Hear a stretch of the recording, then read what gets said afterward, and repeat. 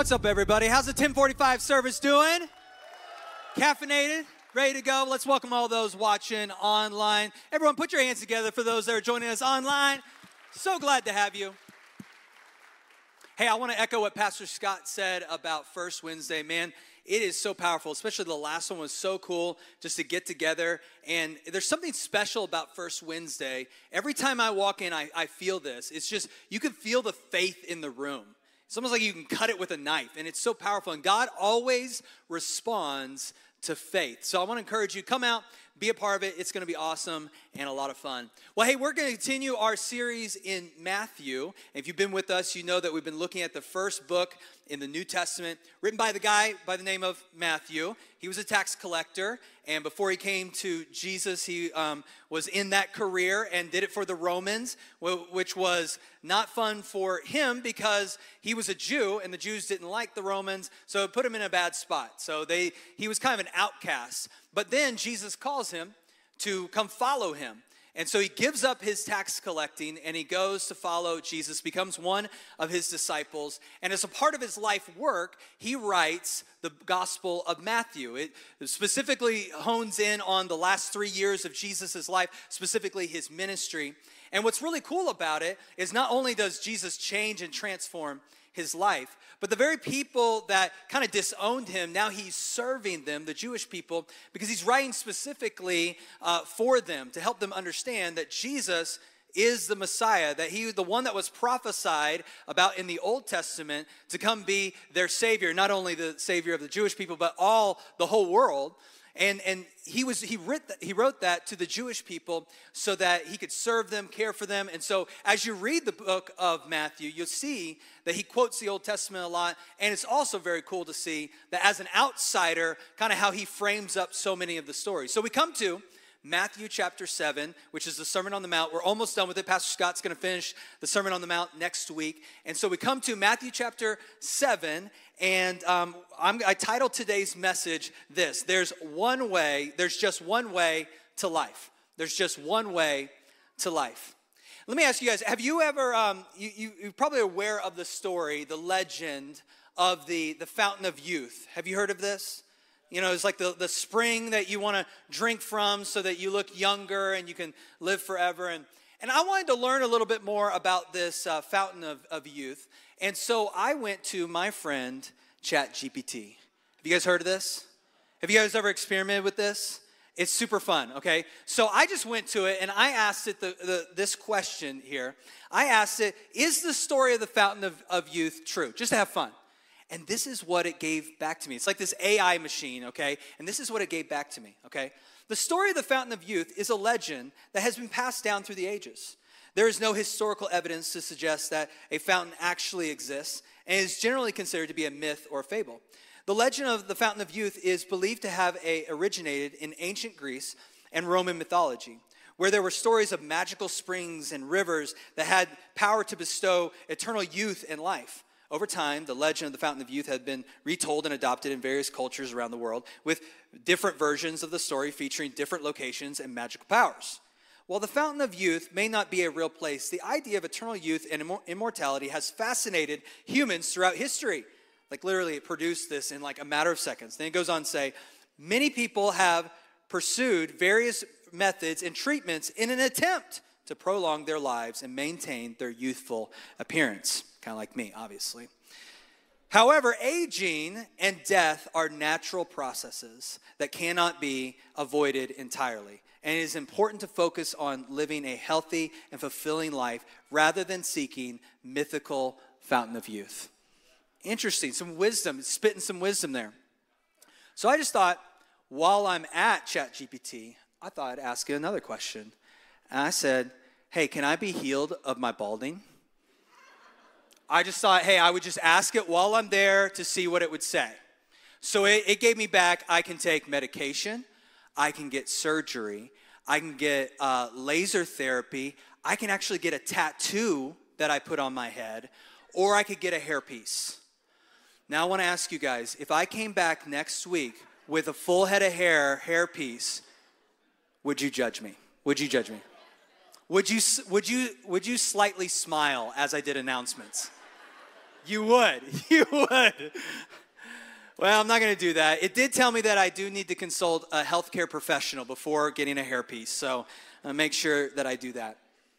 Well, here, the whole reason I looked up that thing is because here's what we're all seeking. We're all seeking this idea of life. You know, we want more life. Whether you define that as, you know, a peace and joy and fulfillment, we're all chasing that in some form or another. And the Bible talks about this. You would say that life is done in a fulfilling life in a relationship with God.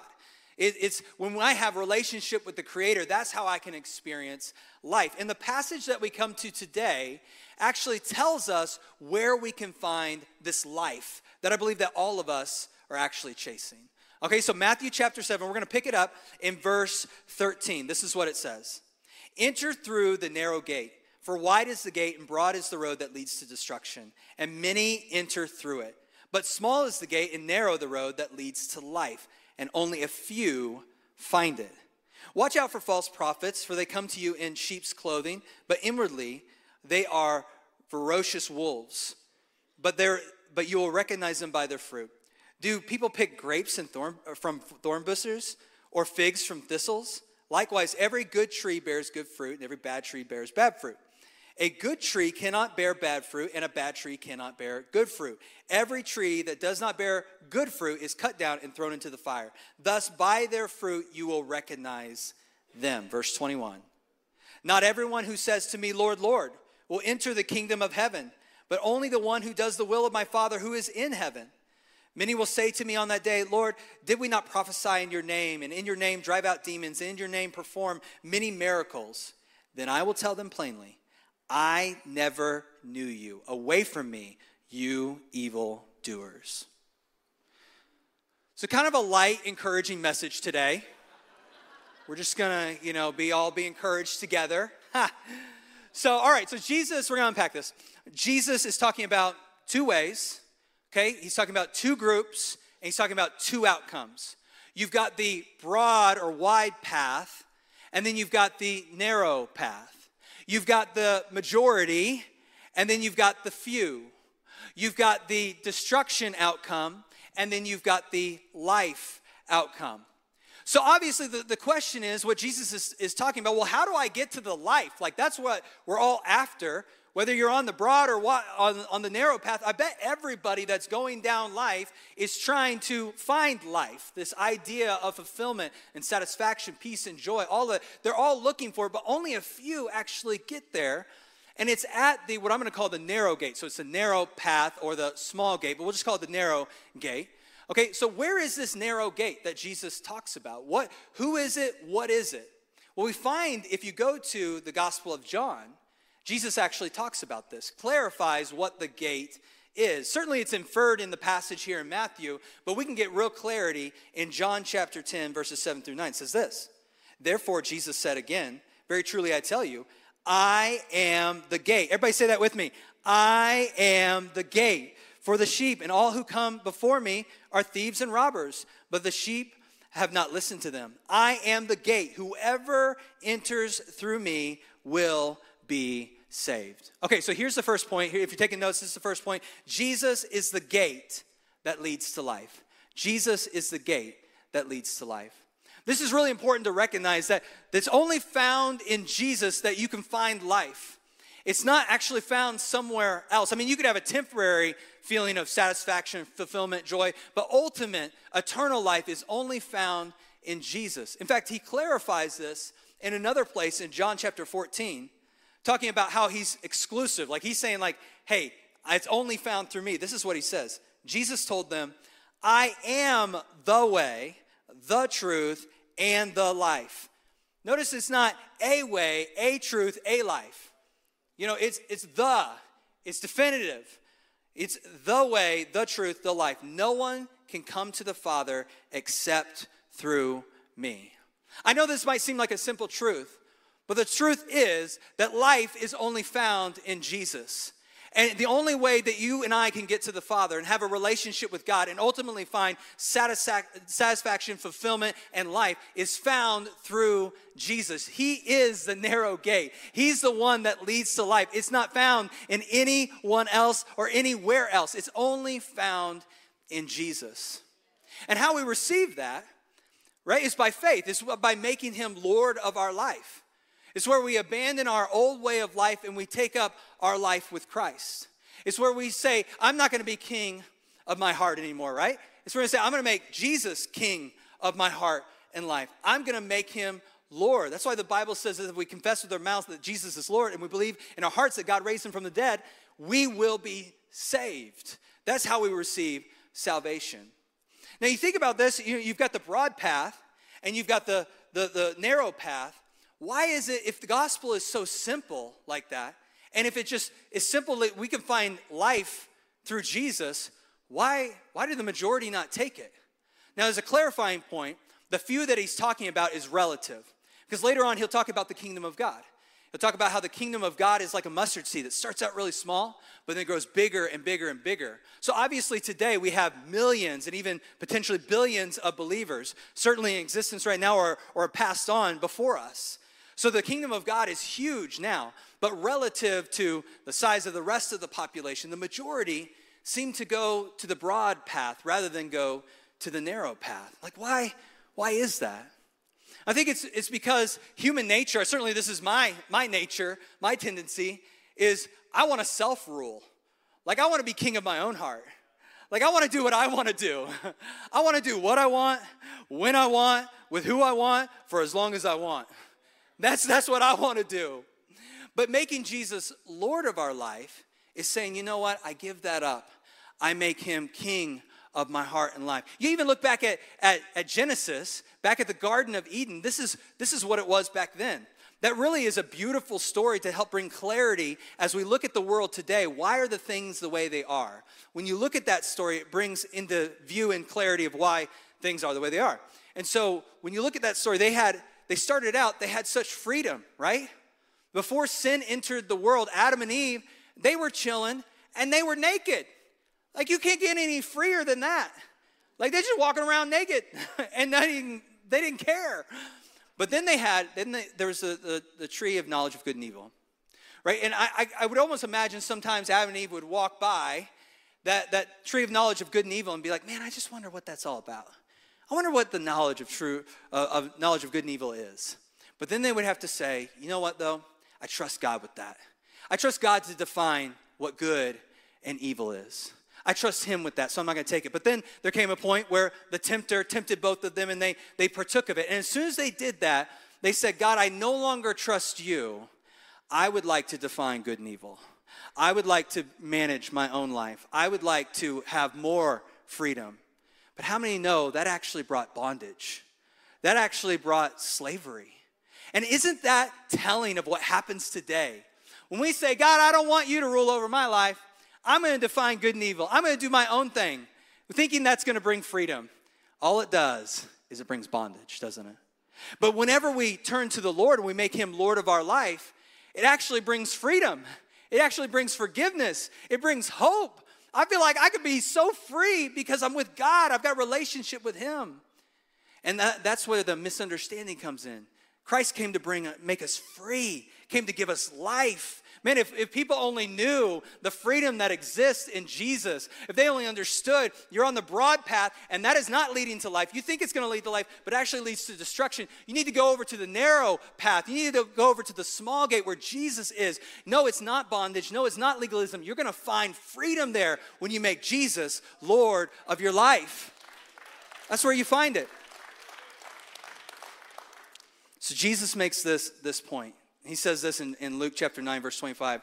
What does it profit a man if he gains the whole world and he himself is destroyed or lost? You know, when we can run our own lives, we can even be successful. We can build an empire. We can become wealthy, but miss out on the very thing that gives us life. And this is why this is so important, because literally this is life and death. I mean, Jesus is talking about destruction and life. Life is so good and destruction is so bad. So this is really important. This is a big deal.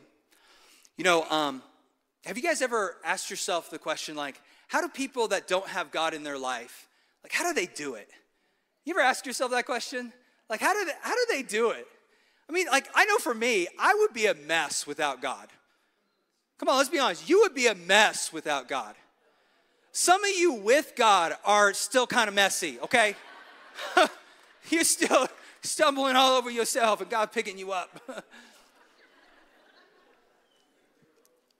I was watching this YouTube video of astronomy. I kind of like astronomy, stars, all that stuff. And there was something on the video that made me click on it. And I can't remember what it was, but I started watching the video. And the beginning of the video wasn't about what the video said. So, but I kept watching it and hoping that I would get to eventually that point. But the video started with the Big Bang. You know, the very beginning of the universe started with the Big Bang. And it was funny because they were talking about, you know, you had all this energy and then it expanded, then you had plasma, and then just so happened that atoms, the protons started forming. And then just so happened, then this started happening. And just so happened, then this started happening. And I couldn't help but smile because I was like, man, I actually know the one that made all that stuff. Like, I actually talked to him this morning. And he talked to me through his word. Like, I know and have relationship with him. And so they're going through this whole video and just like almost their mind is blown by all the cool stuff. And I'm like, yeah, it's really awesome. They're so infatuated with creation and they're missing the most important part, the creator, God Almighty. And I'm like, man, I've got relationship with him. That's what this is all about. Finding life is found in our creator. And it's made possible because of what Jesus has done. He's the one that's the narrow way. He's the one that's the small gate. And he brings life to us because of what he's done. He allows us to come to the Father. He's the narrow gate. All right, the second point that I want to make. Lots of voices will try to call us away from the narrow gate. Lots of voices will try to call us away from the narrow gate. So let me just read this to you again. This is the middle part of the passages that we're covering. It's about false prophets. So it says, watch out for false prophets. They come to you in sheep's clothing, but inwardly they are ravenous wolves. But by their fruit you will recognize them. Do people pick grapes from thorn bushes or figs from thistles? Likewise, every good tree bears good fruit, and every bad tree bears bad fruit. Good tree cannot bear bad fruit, and a bad tree can't bear good fruit. Every tree that does not bear good fruit is cut down and thrown into the fire. Thus, by their fruit you will recognize them. Now, what's really important is for us to remember who Jesus is talking to here.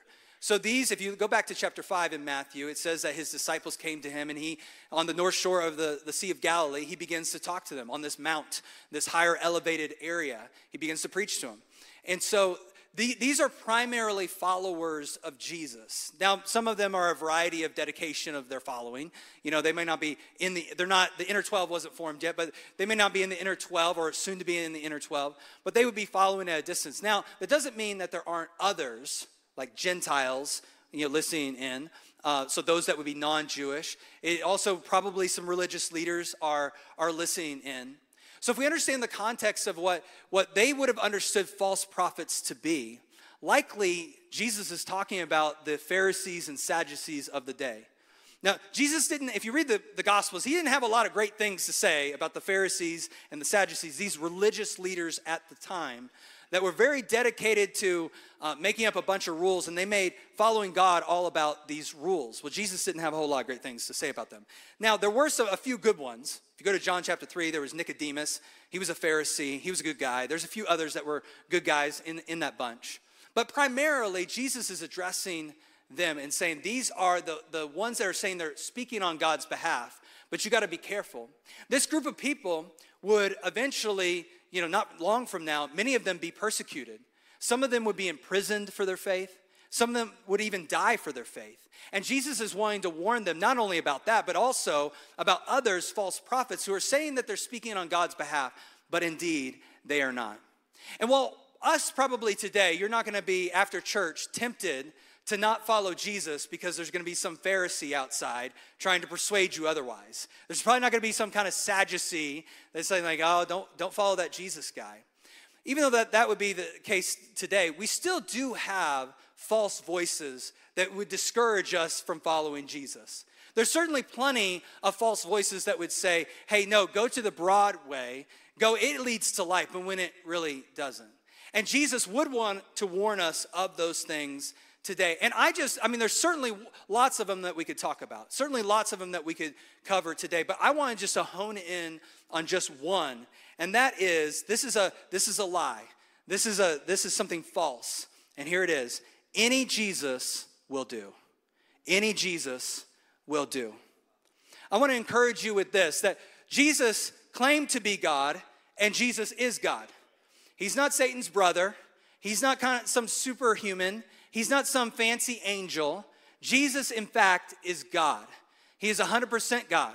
And there's God the Father, God the Son, God the Holy Spirit. You say, well, how can that be that? Isn't that three gods? Well, think about this. I'm just one person. Okay, I'm Nathan. But I'm a pastor. I'm a father. And I'm a husband. I'm 100% all three of those things. But I'm still the same person. So you have God functioning in different ways with his creation. You have God the Father, you have God the Son, and God the Holy Spirit.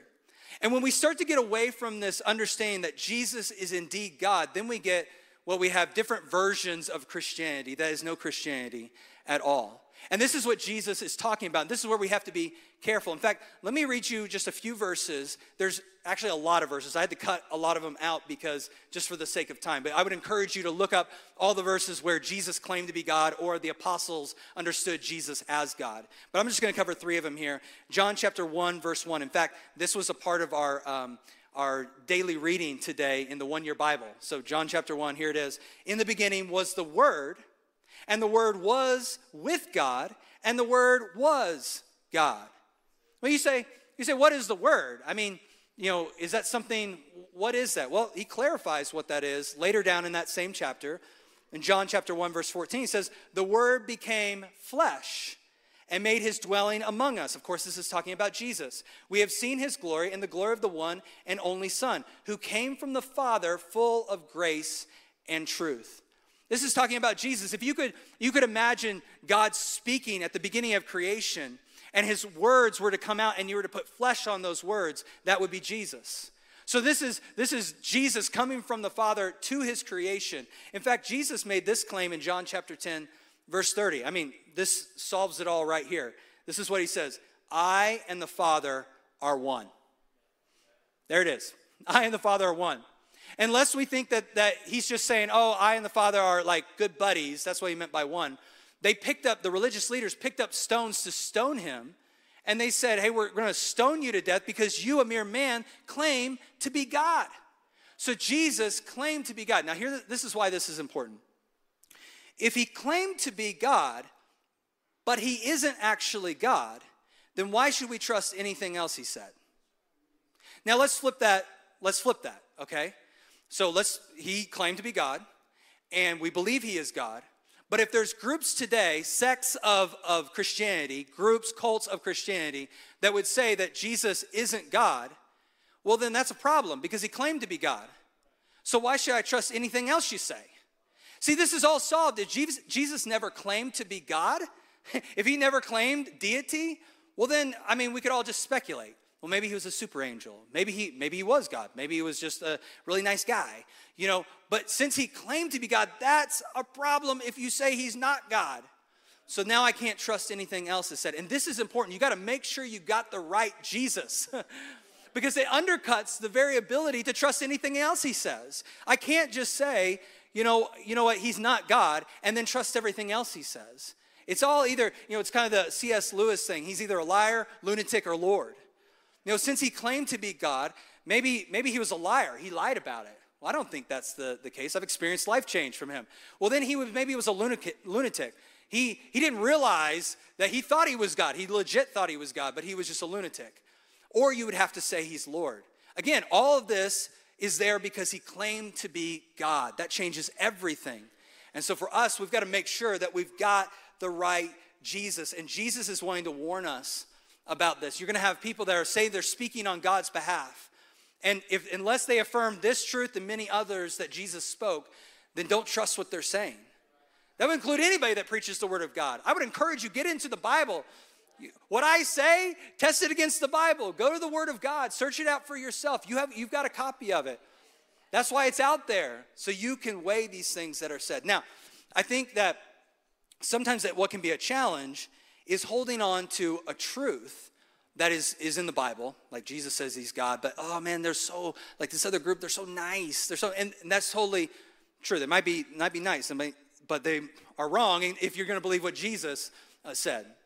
But doesn't mean that we need to be unkind. In fact, I think we can be loving to other people that have different views than us. And I would say that the apex of love is where truth and grace come together. In fact, the verse that we just read from John chapter 1, verse 14, we have seen his glory and the glory of the one and only Son who came to us from the Father, full of grace and truth.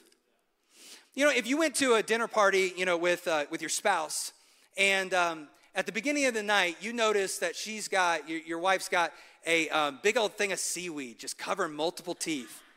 It's just covering multiple teeth, and you don't say anything to her. And then she goes around and talks to all her friends and just has conversation all night. And then you get into the car, she pulls down the visor, and she sees a big thing of seaweed, turns to you and says, "Did you know that I had this in my teeth?" At that point, I would just lie. I'll be honest with you. I just think at that point, no. I was thinking about what I would do. No, you'd have to tell the truth at that point. And you say, "Yeah, I saw it in there." You'd be sleeping on the couch that night. You're going to be on the couch. So for some of you, you're really good at this. You're really good at truth saying, okay? You're like overly good at truth saying. Some of you are thinking of your spouse right now. Yeah, he says the truth, like too much of the truth. Does this make me look fat? Don't. It's another point. That's a pass, okay? You get a pass from God on that one. Weigh it in Scripture, people. Weigh it in Scripture. So, where was I? See, this is where I get off track, people. Now, some of you are so truthful. You're so truthful, but you need to be more gracious. You need to pull in that grace. Some of you, you're so gracious, and you're like, "Oh, yeah, everything's great. Everything's awesome." When it's not, you need to tell the truth more often so there's not this emotional avalanche that comes out later, right? So you need to be more truthful. All of us can grow in this. There's a way to be loving, and it's at the apex of truth and grace. And that's with any of these issues. Maybe you're struggling and you're like, "Man, I'm trying to hold on to the Bible and some of these things that the Bible says about sexuality or marriage or gender and all that stuff. And I'm having a hard time holding on to that stuff right there, and also holding on to some of the things people I love and I care about." I would encourage you, go on a journey with that. But also to know that you can express that. You can have your opinion, and that's not hate to someone else just because you have your opinion. They might perceive it that way, but you know what we need to do? We just need to continue to love and care for, believe in, and point them to Jesus. He's the one that's got the answers. We don't have to sit there and argue with them and go back and forth and all that stuff. We can have our truth, what we know to believe to be true, the Word of God, and then we can express love to them by serving and caring for them. But it's not hate to have your own opinion and to know the truth. As Jesus said, the truth will set you free. All right, this last point here. There are voices that point to the narrow gate. There are voices that point to the narrow gate. So there's some voices that point us away from the narrow gate. We need to be mindful of those. We need to think about those. We need to weigh them against Scripture. We need to be in fellowship with others that are headed towards God to guard and protect us. But this third point is there are voices that point to the narrow gate. I'm going to read it again to you. "Not everyone who says to me, 'Lord, Lord,' will enter into the kingdom of heaven, but only the one who does the will of my Father who is in heaven. Many will say to me on that day, 'Lord, Lord, did we not prophesy in your name, and in your name cast out demons, and in your name perform many miracles?' Then I will tell them plainly, 'I never knew you. Away from me, you evildoers.'" Jesus, again, is not beating around the bush here. He's being very, very clear. And the point that we've got to take away from this is you can preach powerful sermons, you can perform amazing miracles, all those things, the things that you would think would get you into heaven. Like, "Oh man, yeah, for sure he's going to heaven because he preached amazing messages, he did all these healings." And Jesus says, no. Even if it's those things don't save you. In fact, he would say it's not about what you do, it's about who you know. Because that's what he clarifies later on in the verse. He says to the ones that did all those things, He said, depart from me, I never knew you. In other words, there needed to be relationship with him. In fact, if you go to John chapter 6, verse 29, this is the one thing, the one work that God wants you to do. This is what Jesus says. This is the only work, okay, that's kind of in quotes, only work God wants from us. Here it is. Believe in the one he has sent. To believe in Jesus. Now, all the other things, should you give money? Should you do good for others? Should you preach? Should you worship? Should you use your gifts for the Lord? Absolutely. But none of those things save us. None of those things get us through the gate. The gate is Jesus, and it's about who you know. It's about having relationship with him. And the question, the challenge, I think, for all of us, including myself, is to ask the question, do we know him? Do you actually have relationship with him? The question isn't how many sermons have I preached? How many services have I attended? How much money have I given? That's not the question. The question is, do I know Jesus? And the same is true for you. It's not how often do you attend church? Not did you go to the men's conference? All those things are great and they're wonderful. But it's about who you know. It's about knowing Jesus. I wouldn't want, and Jesus wouldn't want, on that day when you stood before him, for you to recount all the great things you thought you did for Jesus, only to find out him say to you, I never actually knew you. Man, it's sobering. I told you, this message is challenging, including to myself. And my heart would never be to scare someone out of their salvation. That's not what this is about. But Paul, the apostle to the church of Corinth, actually challenges us with the same thing. He says this in 2 Corinthians chapter 13, verse 5. Examine yourselves to see whether you are in the faith. Test yourselves. Do you not realize that Christ Jesus is in you? Unless, of course, you fail the test.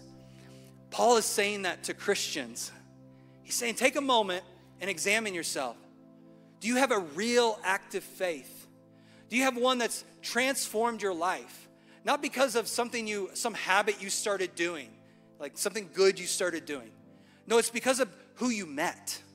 Is it who you started a relationship with? I know for me, when I was 14, I was introduced to a relationship with Jesus. I didn't really have much of a context of Christianity. I didn't really attend much when I was growing up. But man, I met Jesus and it changed everything. I didn't know the rules. I didn't understand all the do's and don'ts. I didn't understand any of that. What I did know was I knew this new guy, Jesus, and he transformed my heart and my life. And that's the question that God would pose to all of us today. Do you know his son, Jesus? And if you don't, you can. You can put your faith in him. You can make him Lord of your life. Let's take a moment. Let's all pray. Bow your heads and close your eyes. Before I pray, I do want to take just a second here to offer an invitation, an opportunity for anyone here that if you ask yourself that question, had an honest assessment, you might be able to identify some good things that you've done. Maybe you can identify some things you've done for the church or done for other people. But if you're being honest with yourself, you don't have a transforming relationship with Jesus. I'm here to encourage you today. You can have that. At one moment, I did that in my life. And many here have done the same, where they put their faith and their trust in Jesus. They made him Lord of their life. Said, no longer my way. I'm going Jesus's way. I'm headed to the narrow path, to the small gate. I'm headed to life. And can I just tell you, he will transform your life like never before. He's going to do great things in and through you. But that's all to come. But first, you've got to start your relationship with him. So with every head bowed, every eye closed, I want to give you that opportunity. If you're here today and you want to say, yes, I want to start a relationship with Jesus, or maybe you've been away from him for a while, you say, yeah, today I want to renew my relationship with Jesus. Would you just slip up your hand? I want an opportunity to pray for you today. Just slip it up. Yeah, that's awesome over here. Yeah, over here. That's great. Right, I see it right there. Slip up your hand. I just want an opportunity to pray for you. Yeah, right there. So cool. Anybody else? Yeah, back there, over there. So cool. See the hands. Yeah, back there. That's so cool. I want you to take a moment right now. For those that raised your hand, I want you to take a moment and say a prayer in your heart of dedication to the Lord, that you make him Lord of your life. Just pray that he would forgive you of your sins and that you put your faith and your trust in him. Make him Lord of your life and that you believe in your heart that God raised him from the dead today you're going to become a child of God. All of us, let's pray together. Lord, we just love you and we thank you for every person that raised their hand in this place, that's putting their faith and hope in you. God, I pray that you would bless them, that you would encourage them. And God, as they start this journey with you, this relationship with you, God, that you would do supernatural things, that God, you would move powerfully. And so, Father, I pray that you would work in their hearts. And for the rest of us, Lord, may we continue to be on fire for you, in love with you, passionate for you, knowing that it's all about a relationship with you. And so, Father, I pray that you would have your way in our hearts. Thank you, Jesus. Thank you for the cross. Thank you for your goodness. Praise in Jesus' name. Amen. Amen. Would you stand to your feet? So I'm going to have the prayer team, if you could go ahead and come forward. We're going to pray for those that maybe you've got a need today. It could be something physical. It could be something financial, emotional, whatever it might be. We want the opportunity to pray for you. Certainly, if you gave your life to Jesus, we'd love the opportunity to pray for you. Believe that God's going to do great things in your heart and life. But for the rest of us, could we just take a moment? This song is Hallelujah for the Cross. Just take a moment to say, thank you, Jesus, for the cross. It's not because of anything good I've done. It's not because I'm so great, but it's because of what he's done. Now that I have the opportunity to know Jesus. So come on, all over this place, would you lift your hands right now and just say thanks to Jesus? In your own words, begin to communicate that and tell him thank you. Lord, we love you. We thank you for your goodness. We thank you, Lord, for the cross. And Lord, we give you worship and praise in this place. God, we love you. In Jesus' name. Come on, let's worship together.